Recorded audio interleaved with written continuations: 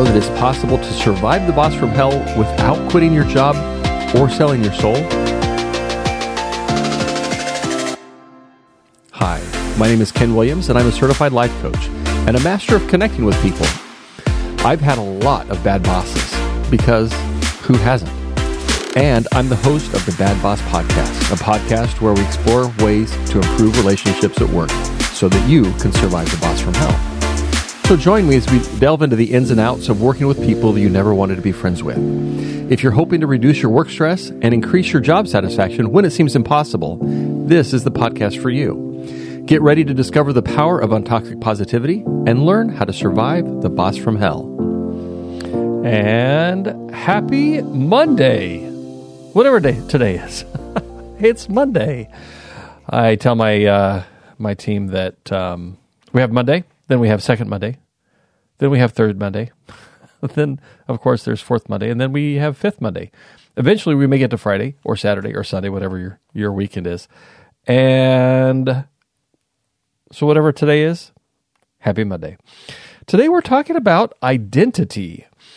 And one of the things that I've been thinking about a little bit as I've been putting together plans on what to share is how identity makes a big difference in your journey to survive the boss from hell. Let me tell you a little bit about what my experience has been and what I think can make a difference, hopefully, for you as well.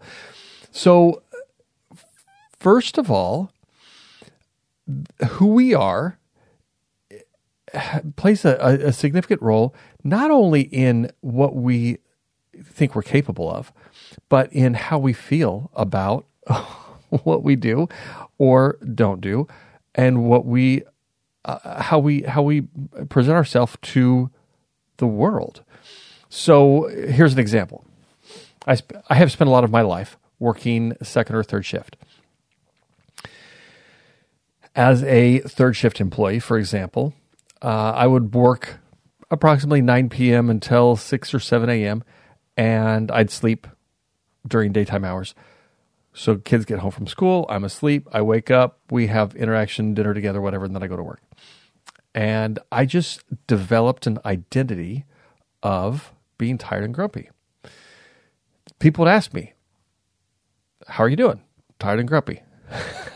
In fact, today, somebody asked me, so how are you doing? Well, tired and grumpy. So this has become, and I know it doesn't serve me well, it has become a way for me to identify myself. Now, I have used this as a way for my own personal entertainment. Tired and grumpy. It's a lot funnier to me than to say I'm doing fine or something else. But something that is important to recognize is that the way we think about ourselves becomes our identity. And what our identity is will shape how we interact or don't interact with the boss from hell. So let me expand on that just a little bit, or expound. I don't know if expanding and expounding may be the same thing. At this point, let's expound. So let's just suppose that I have a difficult boss.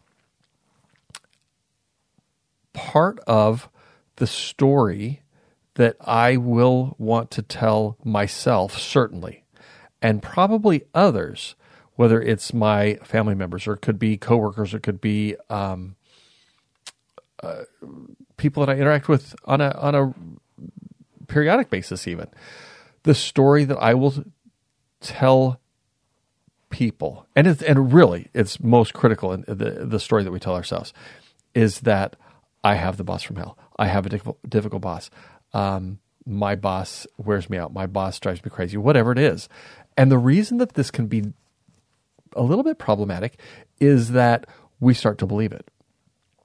So I'm not going to get into a lot about that right now. We'll get into that as time goes on, maybe. But as I coach people, one of the things that's really important to recognize is that there is a distinct difference between a fact, and I'm going to call that a circumstance, something that is intrinsically, I don't know if that makes sense, something that is objectively, we'll go with that, something that is objectively true, which means you and I and the boss and anybody and everybody else in the world would agree, 100% agreement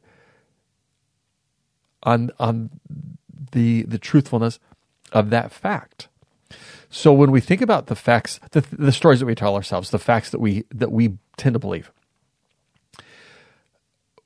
that if we filter those through what's objectively true, what's objectively exact, what's objectively right, we start to lose a lot. We start to lose a lot of the story.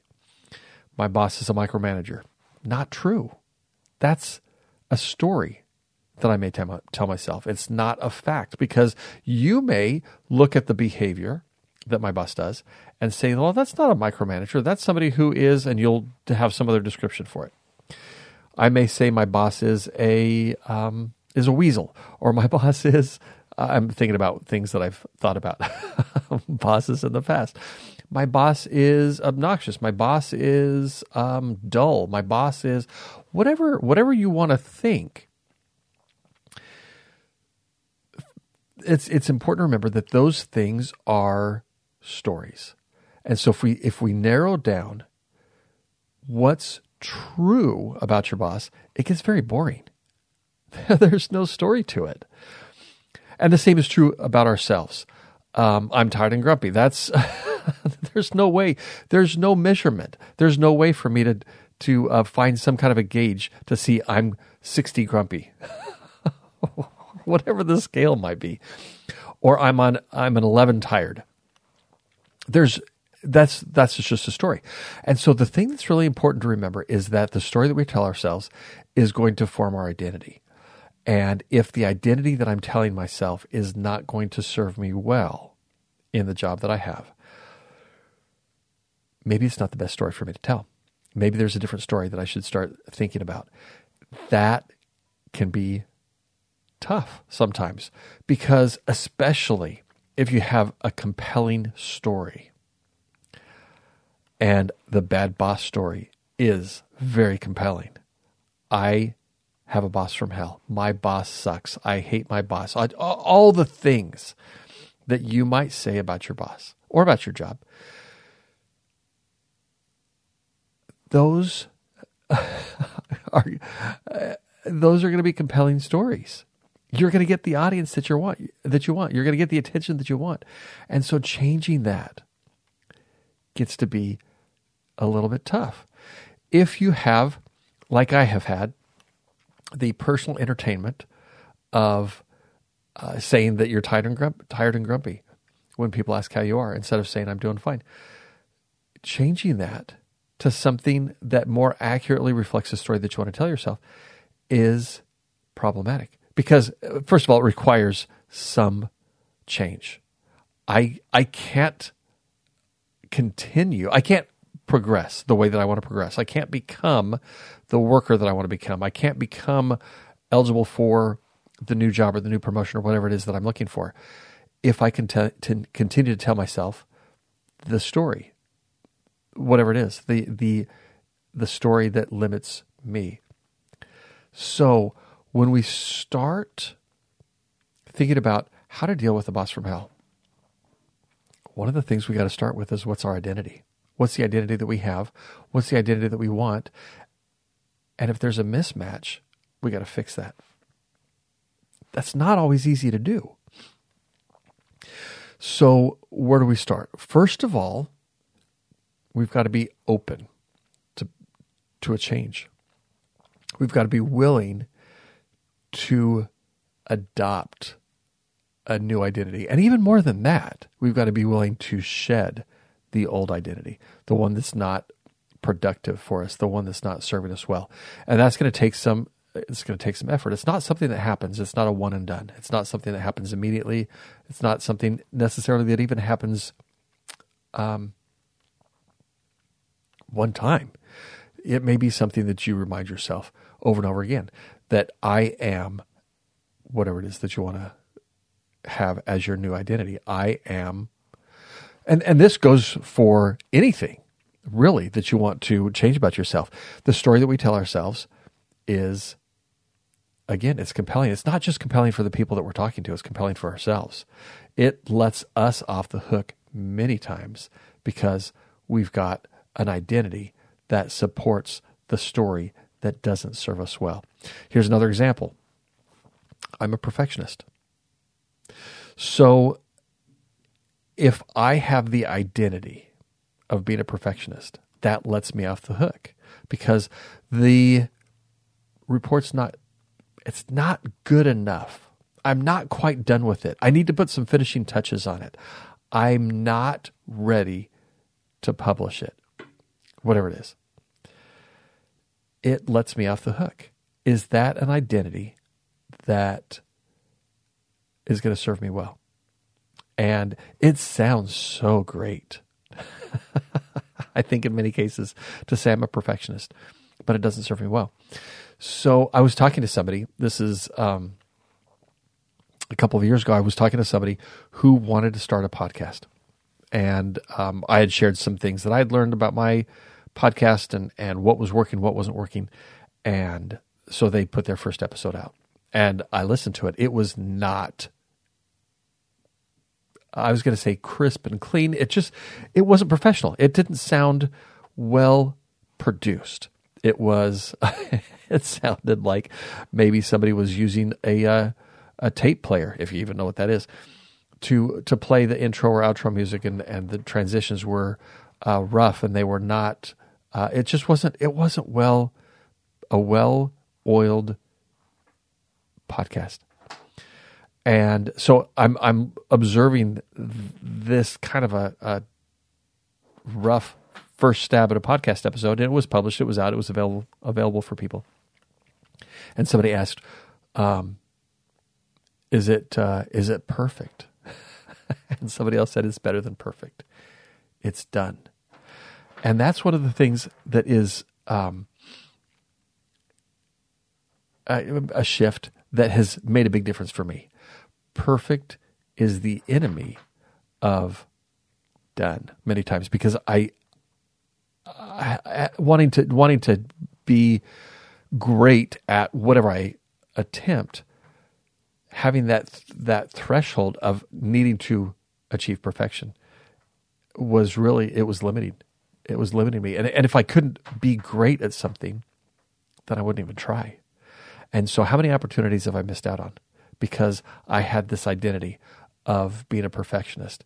And so I would not even entertain the idea of trying something new because I knew I wasn't going to be good at it right away.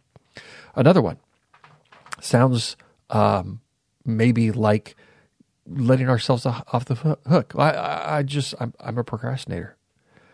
Okay. So really, but that's not true. Yeah, sure. We all procrastinate certain things and we all don't procrastinate certain things. I took a nap. I did not procrastinate taking my nap. Eating dinner, didn't procrastinate that. So as we look at opportunities to shift our identity from where it is to where it's going to be a stronger, more productive identity for us, look at those things that you're already doing that support the new identity. And then as you catch yourself with the old identity, as those things continue to come up, because they will, because it's a habit, as those things continue to come up, then just make at least a mental note. What can I think of? How can I identify myself that's going to be a better identity than whatever's not serving you, than a procrastinator, than a perfectionist, than a whatever it is. And start to infuse those thoughts into your identity. An identity change takes some time. And that's one of the reasons that we have this phenomenon of the imposter syndrome, which we may talk about at some point. But identity. The important thing is separating out the actual facts from the thoughts, and so much more about what we assume is true is going to be a thought. It's going to be just an opinion, an idea, a belief, but none of that is true because we're not going to get everybody to agree. And so there you go. That's my thought about identity. I'm not sure if that's how helpful that is, but that's going to be one of the first things that we've got to shift. Thanks for listening. We'll talk to you soon. Thanks for listening to this week's episode of the Bad Boss Podcast. We hope you found it helpful and inspiring. Remember that relationships are a work in progress and making mistakes is normal. And if you want to have a better experience with your own bad boss, I'd love to chat.